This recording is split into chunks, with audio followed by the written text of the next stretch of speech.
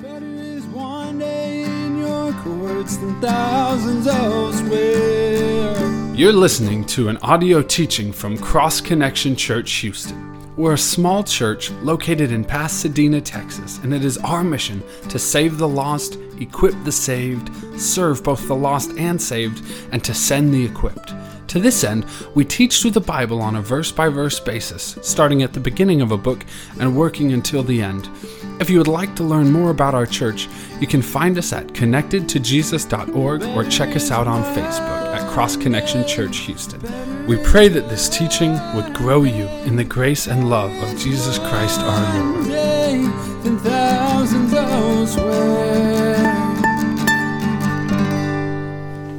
2020 is almost finished, and it's been a year full of difficulties and hardships and trials. And this is really, if you look in just the history of our country, definitely one of the worst in recent memory of years. And as we look back on 2020, there are many things that have caused this year to just be so hard and difficult. Things like COVID and the lockdowns and the political turmoil and just the racial unrest and the loss of jobs. And all of those things have really caused a huge rise in some very problematic areas. There's a huge rise in depression, in suicide, stress, and anxiety. There's a huge rise in spousal abuse and child abuse, a rise in divorce and family splits and relational breakdowns. We have a rise in lack of education or just diminished education, especially among those who are more poor. We have a huge rise in substance abuse, and as people are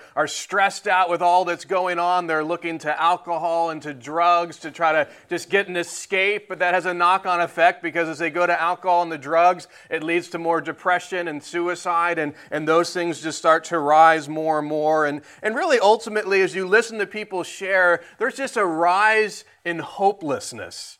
A group called the Household Pulse has been doing surveys ever since COVID-19 started, and they want to know, like, within the home, what are the impacts of COVID-19 on people? And so they've been doing these surveys, and according to their survey in the month of October, 37% of adults said they felt hopeless more than half of the day in the past week. And, take that for comparison. They said they did a similar survey at the end of 2019, and there were only 19% of adults saying that they felt this feeling of hopelessness. So in 2020, we kind of had this doubling of hopelessness. So it's definitely been a difficult and hard year that we've all had to go through. And I'm sure that many of you have suffered from some of the negative consequences of things that I've just shared. Of perhaps you've been struggling more with depression or stress or worry or anxiety. Maybe you've had some family-related problems. Maybe some of your family has gotten COVID, or you weren't able to go visit them in the hospital, or even worse, when people have died and you can't even go and have a proper funeral for them. For some of you, it could be a struggle with job loss or financial insecurity, or perhaps, some of you have even had some substance abuse issues, or just a general sense of hopelessness with everything that's going on in our country. And since that's been the year that we have had to deal with and are at the end of now that it's our final Sunday together in 2020, I wanted to share something that hopefully will both challenge and encourage each one of us. And the Lord has put a passage of Scripture on my heart that I hope will do both of those things, that as we look at it, there will be a challenge in us of how to properly respond to the kind of year that we've had, but also that there would be an encouragement within it as well. And we're going to be looking at the beginning of John chapter 6. And in this chapter, the disciples, they're faced with an impossible situation of feeding thousands of people when they're in a place where there's really no food to be gotten. And we typically consider a situation impossible when we don't personally have the ability to change it or to fix it or to overcome it in our own strength and our own ability. When we're in that kind of situation, those are the kind of thoughts, well, this is impossible, at least for me, to be able to deal with that. And I'm sure that each one of us have had a lot of those thoughts, a lot of those impossible situations as we look back on 2020 where we think, you know what, this circumstance, this individual, this situation, I personally didn't have what it was needed to fix it, to change it, to overcome it. And this is what we're going to see with the disciples as well. As we look here in John chapter 6, they're in a situation where personally, really, they don't have what it takes to meet the need that's in front of them, to meet the impossible situation that they're in. And so we're going to see how they respond. When they're put in this situation where this impossible situation is before them, how are they going to respond to that? And it's going to be a great lesson for us as we look at, well, how should we respond? As we've been going through all these different things in 220 and all these difficult trials and hardships and struggles, how have we been responding and how should we be responding to these situations? And something that we're going to note here that I think is important for us is, one of the blessings, and hopefully we're looking for that, because when you're going through something really difficult, you want to ask yourself, well, what's the blessing in this? Well, what can I take from this that's positive? Because I just have this kind of negative mindset of it's so bad and hard and difficult, and it's easy to kind of go down that road of all the negativity that comes through a year like this with all that's added to it, but to really look and say, well, what's something positive? What's a blessing that I can take from something like this? And typically there's always lessons to be learned. A lesson to be learned that can help you and I grow. Grow in our relationship with God, grow spiritually, grow in our understanding of who He is, and grow in our understanding of who we are. And so when you have situations like this, there's typically something that we can learn as we go through these struggles. And that's something that we're going to see with the disciples this morning.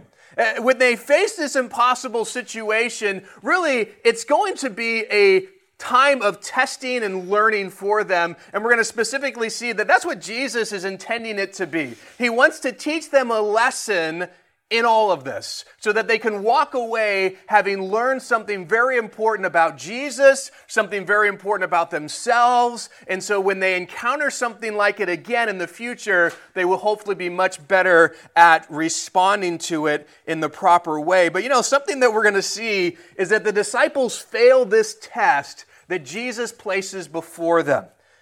They're going to respond in the wrong way. But even though the disciples fail the test, the lessons are still there. You can learn lessons whether you succeed or whether you fail. And this is the encouragement for us as we look back on 2020, because I'm sure that we can look back at many times where we would say, you know what, I failed to respond the way that God would want me to in that situation with that individual over here and over there. I'm sure if we were real honest and we just kind of look back and examine this last year, there'd be many opportunities that we said we blew it. We didn't respond the way that we should. But the good thing is, even in those failures, there are lessons to be learned. You don't just have to do things right to walk away and say, oh, I learned something. Actually, oftentimes we learn more in failure when we've done it wrong. And those are sometimes the things that stick with us more so that the next time that we face that, hopefully we'll respond the right way as opposed to the wrong way that we did in the past. So one of the main things I want us to be encouraged by as we look at what the disciples do this morning is that even as we look at our own failures in 2020, just be encouraged by the fact that you can learn from those mistakes so that as we move into 2021, hopefully we can do much better. Well, the beginning of John chapter 6 is going to set the stage for this situation that's really impossible that the disciples are faced with. And so let's see what it says in verses 1 through 3. After these things, Jesus went over the Sea of Galilee, which is the Sea of Tiberias. Then a great multitude followed him because they saw his signs which he performed on those who were diseased. And Jesus went up on the mountain, and there he sat with his disciples.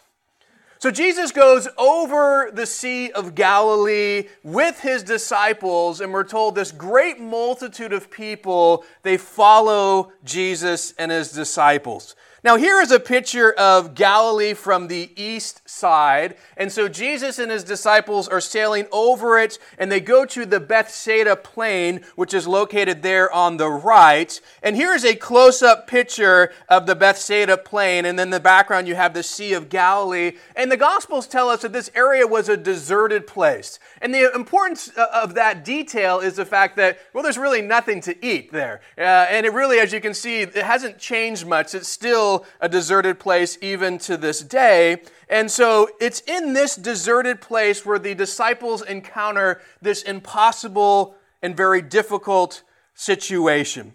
They just sailed over the Sea of Galilee, and the Gospels also tell us they're actually going to get away. They've been doing this ministry. Jesus sent them out by twos, and it's kind of this time as a retreat to get away, and they're excited to just be with Jesus and share with what has happened. And now this huge multitude kind of interrupts this time that they were hoping to have. And the reason that the multitude is following Jesus is because they have seen Jesus heal people. And so they're bringing all these people, these loved ones, these friends. Hey, we need Jesus to touch myself or my family member or my friend. And so they're bringing these people to Jesus. Now we're told that Jesus went up on the mountain, and there he sat with his disciples. And this picture really shows the highest point there in Bethsaida. And so it's very likely that this is the point where Jesus went with his disciples and sat down.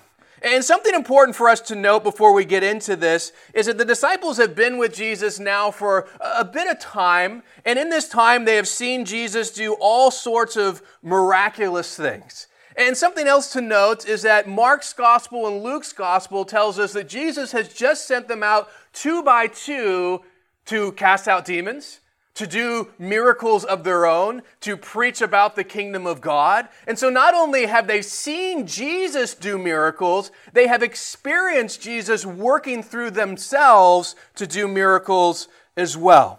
And so I want you to note, as the disciples come to this new impossible situation, it's not the first time that they've faced an impossible situation. It's not the first time that they've been in a situation like this. They have been in many of these things, and they have seen Jesus do the impossible in these situations before, and they have even just experienced Jesus doing some impossible things in and through them. And this is good for us as well, because you know what? When each one of us have seen Jesus do impossible things. You know, the greatest miracle that there is that God takes us from darkness to light, that he saves us from all eternity in hell. And we have seen that miracle, and we've seen other things that Jesus has done in our lives, and he has included us in those things. And so we, like the disciples, when we're coming to impossible situations, it's not the first one. It's not the first time that we've encountered something where it just seems overwhelming to us. I'm sure each one of us have had many of those encounters. And so we have a lot in common with these disciples. Now you would think that after everything the disciples have experienced, all the things that they have seen Jesus do, all the people they've seen Jesus heal, all the miracles they've seen Jesus do, and the things that Jesus has done through them, that they would now be at a place where it would not be difficult to trust Jesus with this new impossible situation. It's like, well, Jesus, we saw you do this and this and this and this, and so here's just another thing in the line of things that we've seen you do, and so we trust that you'll handle this as well. You know, that would be the assumption, and that would probably be the assumption that maybe we would have about ourselves, is that with all the things that we've seen that Jesus has done in our own lives, and all the ways that he has provided for us and worked in us, that when we come to this new difficult situation or new impossible situation, that it wouldn't be difficult to trust Jesus with that. But we're going to see with the disciples, and I think something that we see with us as well, is that, you know what, even though in the past Jesus has been faithful, even though in the past we've seen him do miracles and we've seen him work through impossible situations, when that new situation comes, we often typically struggle to trust Jesus with it. And that's something we're going to see with the disciples, and I think it's super relatable to this year. I'm sure that you can look back on 2020, and there have been times in this year where you would say, you know what? I've been through similar things, or maybe not quite as bad, but I can look in the 2019 and 18 and 17 and 16, and I can see all these times that Jesus came through for me. But now as I encountered something this year, I struggled trusting that he would be there. I struggled trusting that he could provide. I struggled trusting that he could get me through it, or whatever it may be. You know, in my own personal life, I can look back and just see so many times where God has provided, where God has done miraculous things. He's never let me down. But you know what?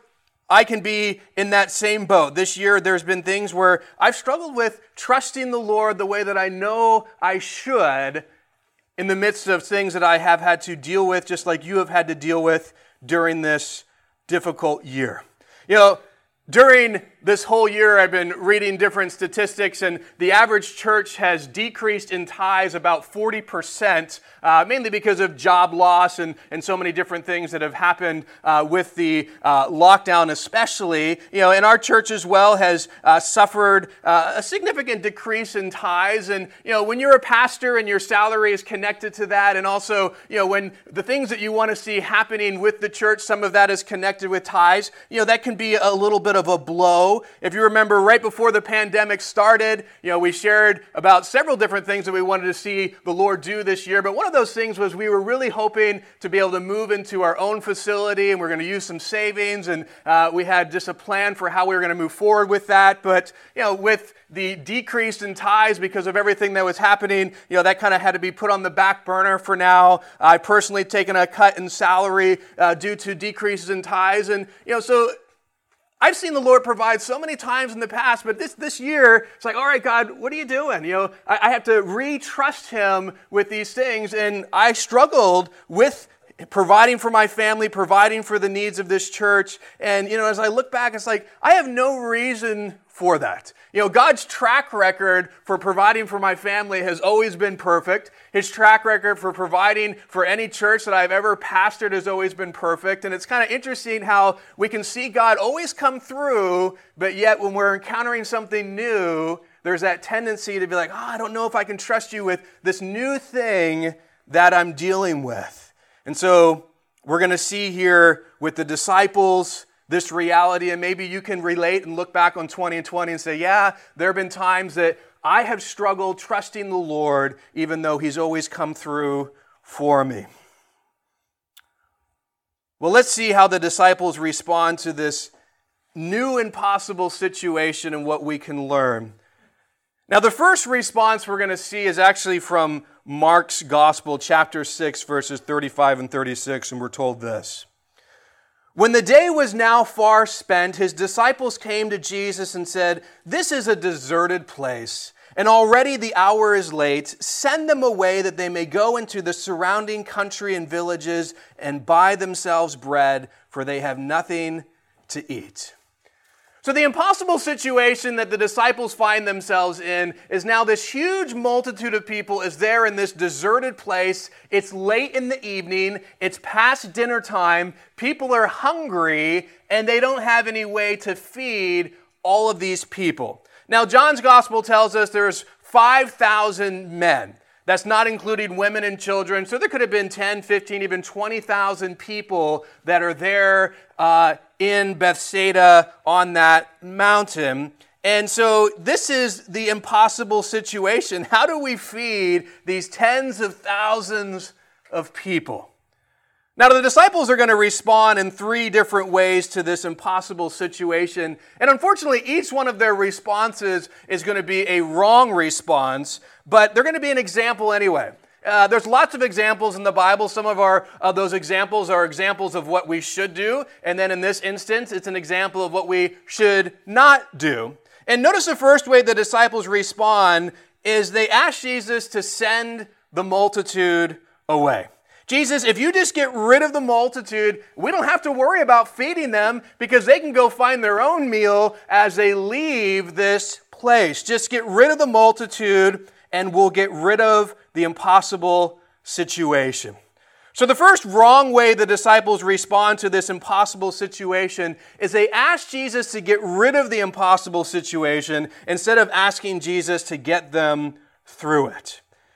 I'm sure as you look back on this crazy year of all these difficulties and hardships of 2020, that there have been times where you can relate to this kind of response, where you have asked or at least thought, you know what, if you'll just get rid of this particular thing, God, things will be so much better. Just get rid of the impossible situation, and man, that would be so nice for me. And maybe you have asked God to get rid of the virus, get rid of the lockdown, get rid of this particular politician or governor or mayor, get rid of the people doing this thing or doing that thing. And our mindset is, hey, God, if you'll just get rid of that stuff, then I don't have to face this situation. Then the situation goes away and I don't have to deal with it, and I would prefer that. Now we're going to see that Jesus does not get rid of the hungry people who are causing this impossible situation. Instead, Jesus is going to do a miraculous thing, and he's going to meet the impossible need that is there before the disciples. And as you look through the scriptures, this is really the most common response from God to our impossible situations. We like to kind of highlight when God removes people out of certain circumstances and situations, and that sometimes happens, but really that's more of the exception than the rule. The most common thing that God does is not to pull you away from difficulty, but to say, I'll get you through it. I'm not going to remove this hardship. I'm actually just going to walk with you through it so that you can learn and you can grow, and this is something that I'm going to do. And that's just kind of the typical way in which God works. And so if your typical response is, Lord, just get rid of this person, get rid of this situation, get rid of this thing, you're probably going to be disappointed in the fact that a lot of those prayers are not going to be answered the way in which you would like them to be answered. Instead, I think our heart should be, Lord, just help me through this. I'm facing this struggle or this person or this circumstance, and I just want you to help me get through the things that are so difficult in my life right now. Well, let's see the second wrong way the disciples respond in verses 4 through 7. Now the Passover, a feast of the Jews, was near. Then Jesus lifted up his eyes and seeing a great multitude coming toward him, he said to Philip, "Where shall we buy bread that these may eat?" But this he said to test him, for he himself knew what he would do. Philip answered him, 200 denarii worth of bread is not sufficient for them, that every one of them may have a little. So the disciples, they're faced with this impossible situation, and notice what Jesus does. He comes to Philip, one of the disciples, and he asks Philip an important question. He says, "Where shall we buy bread that these may eat?" Now you might think, well, why direct that specifically towards Philip? Why not just have a general question to all 12 disciples? And I think there's just a practical, likely scenario to this. The Gospels tell us this is where Philip was from. This is his hometown, and so it makes sense. If anyone would know where to buy bread, it would be a guy who is actually from this area. And so, hey, Philip, you're from this area. Where should we buy bread that all these people could eat? Now, notice verse 6, because it reveals something very important about this question from Jesus. But he said this to test Philip, for he himself knew what he would do. Jesus' question for Philip was a test. It was a test to see, how are you going to respond, Philip, to this question and this situation that we find ourselves in? And notice Jesus knows what he's going to do. He already knows what's going to happen. He knows what he's going to do. So the question isn't like, I'm not sure what I'm going to do here, and maybe, Philip, you'll give me some guidance and a good answer, and then I'll maybe go down that road. He has a full understanding of what he's about to do. This question is for Philip in order to test him and help him learn something very important. But note this test isn't to reveal something to Jesus about Philip. Jesus isn't like, I'm wondering what Philip's thinking right now. I'm wondering how Philip's going to answer this question. And so, hey, you know what? I'm going to ask him, and then I'm going to get an idea of where Philip's at here. Jesus knew everything. He knew exactly what Philip was going to say. So this question isn't about Jesus trying to find information from Philip to learn something about Philip. This question was for Philip to learn something about Jesus. This test was for Philip's benefit. It was for Philip's learning. It was not for Jesus' benefit or for Jesus' learning. You know, there was an older couple that had a son in their 30s. He was still living at home, and they started to get worried about, would their son stay home for a long time, and kind of what would he decide about his future life and career. And so the father decided to do a test. I'm going to do a test that's going to discover the future career of my son. And so he put a note for his son on the kitchen table, and with the note he put a $100 bill. And next to that, he put a Bible, and next to that, he put a bottle of whiskey. And then he and his wife hid, pretending they were not at home. And then he told his wife, if our son takes the money, he's going to be a businessman. If he takes the Bible, he's going to be a pastor. And if he takes the bottle of whiskey, I'm afraid our son's going to be a no-good drunkard. So they hide in this nearby closet, waiting for their son to come home to discover from their test what their son's ultimately going to be in the future. And so the son arrives home, he reads the note, he takes the $100 bill, he puts it up into the light, makes sure it's real, puts it in his pocket, he opens the Bible, flips through it, puts it under his arm, and then grabs a bottle of whiskey, opens it up, takes a swig of it, and takes all three of the things and walks out of the room. The father slaps his head, says, "This is worse than I could have ever imagined." His wife says, "What?" He says, "Our son's going to be a politician." A good story with the way politics are right now, but I bring that up because the story represents this idea that the parents are trying to test the son to try to discover something about their son, but that is not what Jesus is doing when he gives us a test. He's not trying to discover something about us. He's trying to help us discover something about him. So when Jesus gives this test to Philip, it's a test to help Philip learn something about Jesus. And I'm confident that throughout 2020, that, you might not have even recognized it, but as you go through some of those difficulties and hardships, Jesus is saying, here's a test for you. I'm allowing this because I want you to learn some things about me through it. Well, let's see how Philip responds to this test in verse 7. Philip answered Jesus, 200 denarii worth of bread is not sufficient for them, that every one of them may have a little. Now remember the question, Philip, where should we go that we might buy bread that these may eat? And Philip's answer is ultimately, it doesn't matter what place we go to buy bread, Jesus. Why? Because we don't have enough money to get food for 10, 15, 20,000 people. Jesus tests Philip in this impossible situation, and Philip fails the test. And the reason that Philip fails the test is because Philip is looking to money instead of to Jesus to solve the impossible situation. David Guzik wrote this, Philip might have said, Master, I don't know where the food is to feed this crowd, but you are greater than Moses, whom God used to feed a multitude every day in the wilderness, and God can certainly do a lesser work through a greater servant. You are greater than Elisha, whom God used to feed many sons of the prophets through little food. What is more, the scriptures say that man shall not live by bread alone, and you are great enough to fill this multitude from the words of your mouth. So you know what? There are several things like this example that David Guzik gives of what Philip could have said that would have been a good response. And really all of them would come back to the fact that Jesus can take care of any impossible situation. If his answer, led to that conclusion that Jesus can take care of this, then it would have been a good answer. But unfortunately, he wasn't looking to Jesus to solve the problem. He was looking to money.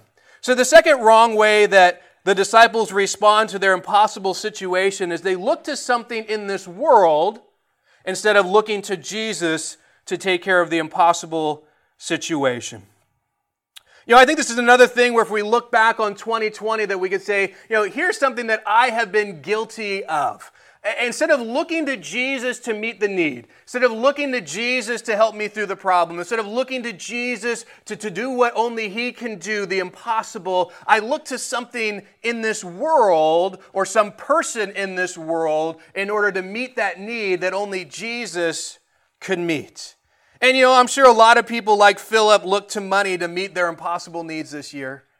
And that didn't work out so well. When the pandemic hit and people started losing their jobs and the stock market took a hit and the economy took a hit, people who were trusted in money, they had some issues with that. Other people probably looked to politicians to meet their impossible needs, as crazy as that might sound, and they got let down with that. Other people look to friends and family, but you know what? Even friends and family who love us, they don't have all the power and the ability to meet all the needs that we face. There's only one who can meet our impossible need, and that is Jesus.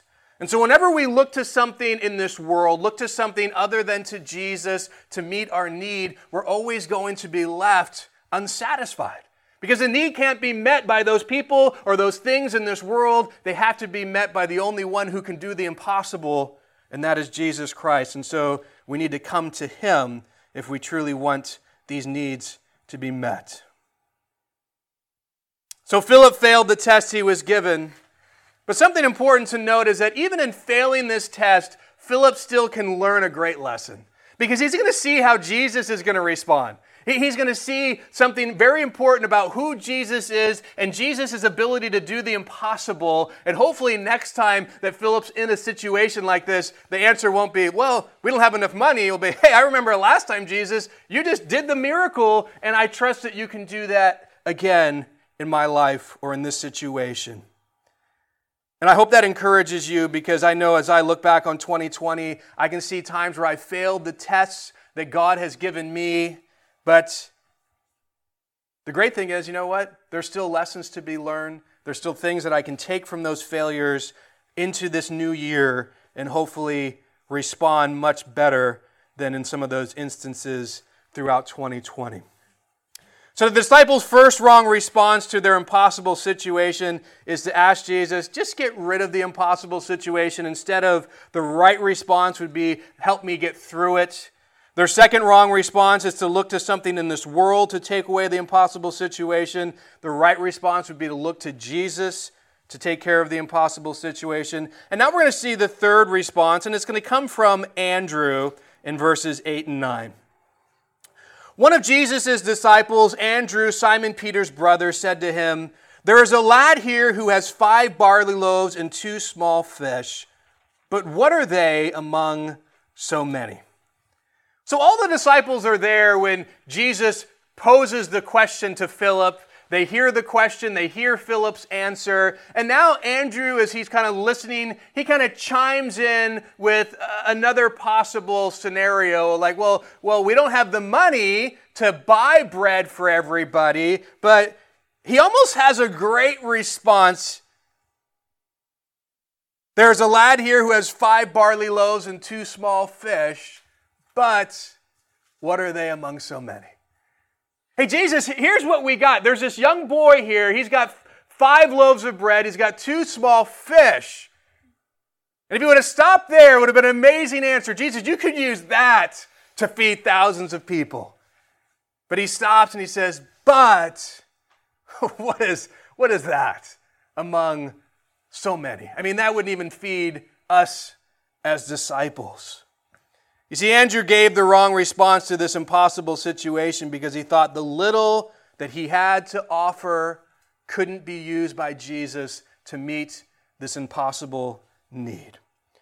The third wrong way the disciples respond to their impossible situation is they thought that Jesus couldn't use the little they had to offer instead of realizing that Jesus can use anything they offered to meet the impossible situation. And this is probably one of those things as well as you look back on this year that you could say, I am guilty of this. That, all of us have time, we have abilities and talents, we have resources and money. And the Lord, I'm sure, throughout this year has asked us to get involved in helping and doing and serving in different capacities. And maybe sometimes we think, what good is that going to be? Lord, I got a little time here, but what is that in comparison to how big this situation is? I do have some resources, but really, God, how are those minuscule resources going to do anything with this huge issue? Or God, I have this ability or this talent, but really, it's going to take a lot more than that in order for this need to be met. And so we kind of respond like Philip, yeah, I have something to offer, but it's so small in comparison to the need that we kind of just throw in that but of you couldn't really do anything with this, God. You couldn't really use what I have to offer and do something miraculous with it. I've discovered when faced with impossible situations, we can be quite good at making excuses for why God can't use what we have to offer. But we need to understand that God is able to use the little that we have to offer to do impossible things with it. He's able to take the little you have to offer and meet the needs of impossible situations. And the question that we really have to ask ourselves is, are we willing to say, Lord, here's what I have. Whether it's my time, whether it's my resources, whether it's my giftings or talents, so to say, Lord, here's what I have. It might not be much, but I offer it to you believing that you can do great things with it. Or will you respond like Andrew and say, yeah, Lord, I have these things, but what's that compared to this situation? Why should I even waste my time giving this to you, Lord? Because surely you can't use this in order to meet that big need.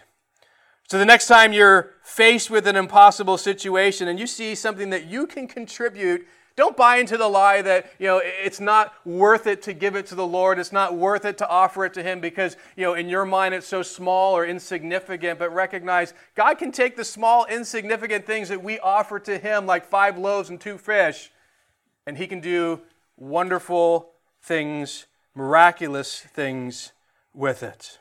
And I guarantee you'll be pleasantly surprised when you give God the little you have to offer.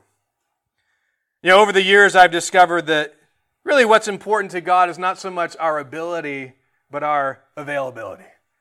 And I know in my own life, and as a pastor, I've seen that with so many people. It's like, well, I just can't serve in that way, or I just can't, follow the Lord because I'm not able enough. I don't have enough ability within me, to go preach the gospel or to go minister to this person or to go whatever it may be. And you know what? The reality is, look through the scriptures. How many super able people were there? It's not the ability of the individual that matters. It's the ability of God that matters. And God's able to take people with very little ability and say, you know what? Go. Just be faithful to go and watch what I do because I am the one with all the ability, and it doesn't matter that you're lacking it because I can give you all that you need to accomplish what I'm calling you to do. And so we just need to remember that it's not about my ability, it's about my availability. That if I will just say, God, here I am. I'm willing to be used. I know I'm not much. I know I might not have all the answers. I have some issues in my life or whatever it is, but here I am available to you. If you want to do something through me, I give my life to you. Watch what He can do through someone who just makes himself available to Him. So the first wrong response to this impossible situation from the disciples is they just want Jesus to get rid of the situation instead of asking Jesus to get them through it. The second wrong response is they're looking to things in this world instead of looking to Jesus to meet the impossible need. And the third wrong response is they're thinking that Jesus can't use the little they have to offer to meet the impossible need instead of realizing that Jesus can use anything we offer to meet an impossible need. So we've seen these 3 wrong ways that the disciples respond to this impossible situation. Now we're going to see how Jesus responds. And in this response, it's a great lesson for the disciples. And remember, this is a test. Jesus sees what He's going to do. He knows it. And He's like, all right, here, guys, you're going to learn something today. And there's going to be something very important that you're going to walk away with as you experience what happens here. And so let's see how Jesus responds to this multitude of people hungry and in need of food. Then Jesus said, "Make the people sit down." Now there was much grass in the place, so the men sat down in number of about 5,000. And Jesus took the loaves, and when He had given thanks, He distributed them to the disciples. and the disciples to those sitting down, and likewise of the fish as much as they wanted. So when they were filled, he said to his disciples, "Gather up the fragments that remain so that nothing is lost." Therefore they gathered them and filled 12 baskets with the fragments of the 5 barley loaves, which were left over by those who had eaten. So notice how Jesus responds to the circumstance that's impossible before him. As I mentioned, probably about 15, 20,000 hungry people. And what do they have at their disposal? 5 pieces of bread and 2 small fish. Philip thinks we don't have enough money. Andrew thinks, well, that surely is not going to feed very many people. And Jesus says, all right, you know what? Have everybody sit down. And then he starts to miraculously multiply these 5 loaves and these 2 fish. And notice within all of this, Jesus does 2 things to help the disciples learn from this miracle, and I also think to remember this miracle for future circumstances like this that they would encounter. First, Jesus includes the disciples in the miracle. Notice, you guys make everybody sit down, and then I'm going to have you guys distribute all of this food. Now, if you've ever served people, you just serve 100 people, that's a good amount of people. But, each disciple could have just served over 1,000 people themselves.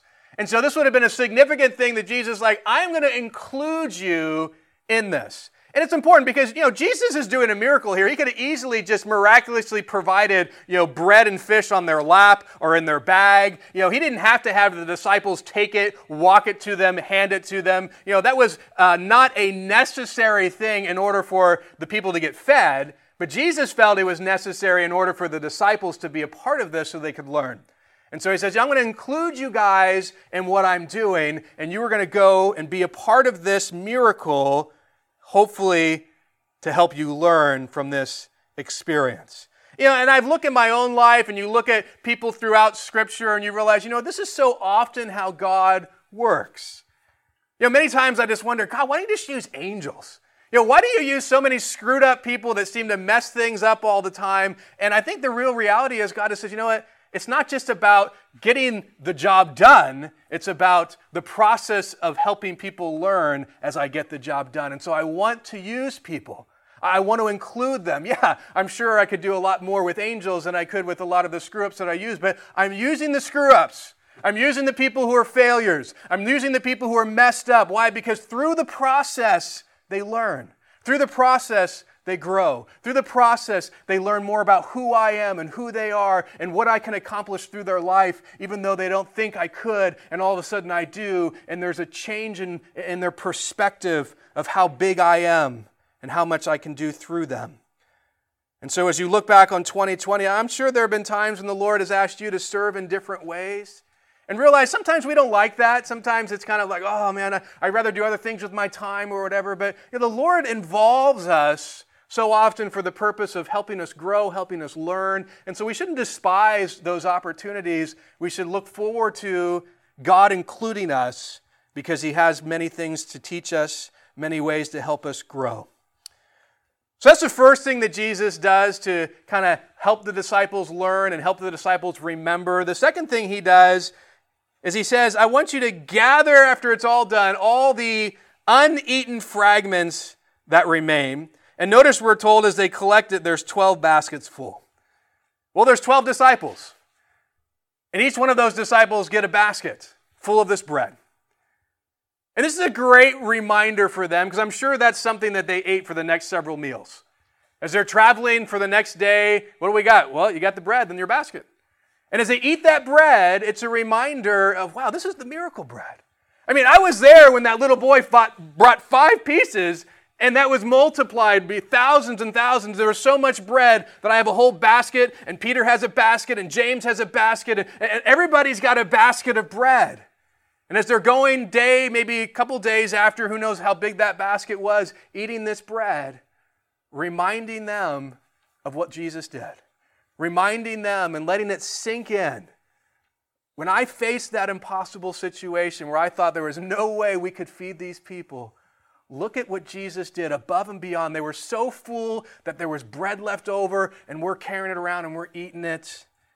And this is something I think is just so important as we look back. Sometimes we get so focused on all the problems and the negative things that we miss. Man, Jesus has things that he wants us to remember. And as he does things, as he takes us through things, as he provides for us, that we would just kind of hold on to that. That we remember that. Why? Because the next time that we come into a circumstance like that, it's so good to say, oh, I remember that basket of food I ate for a week. And it all connects to the fact that Jesus did that amazing miracle. And so I trust that he can do one here. And that's the struggle that, I think we have a short memory, that when we come to a new impossible thing that we kind of struggle trusting Jesus, because if our memory was strong, well, Lord, you came through here and here and here and here and here. And as we start to just dwell upon that, surely it's a lot easier to say, well, I think you'll come through again. I think you'll provide here. I think you'll help me here. I think you'll keep me safe here. Because you've continued to prove yourself faithful in the past. I think one of our big problems is that we place our limitations on God. And so when we encounter an impossible situation, we often respond by thinking, if it's impossible for me, it must be impossible for God. If COVID and the lockdowns and the political turmoil and the civil unrest and the racial tensions are impossible for me to fix, are impossible for me to ultimately change, we think, well, it must be impossible for God to fix. It must be impossible for God to do some work of change in those things. But that's not true. Nothing's impossible for God. It's true that there's plenty of things impossible for us. As we look at all that's going on, yeah, there's plenty of times where we think, man, I can't change this. I can't make the impact I would love to because I don't have the ability. Yeah, that's true. But don't push that onto God to think, well, then surely he can't. Because nothing is impossible for him. And that's an important lesson that I think the disciples learned. They thought, man, there's no way we're feeding these people, and all of a sudden they're fed. And they realize, man, Jesus can do some impossible things. And it took a while. They had to go through a lot of miracles, and they still struggled, just kind of like you and I. Jesus does this and this and this, and we still struggle. But each time, hopefully, we're getting more confidence in the work that Jesus can do. So as you continue to be faced with impossible situations, with all the crazy things going on in our world right now, I encourage you to respond by looking to Jesus to meet your impossible need, recognizing he's the only one who truly can. Do not respond by trying to say, Lord, just remove it. Get rid of it. Don't look to something in the world to solve it. And don't think Jesus can't use the little you have to offer to meet that need. Ultimately, just look to Jesus. Recognize he can do the impossible, and the crazy thing is, he can do it through you and through me.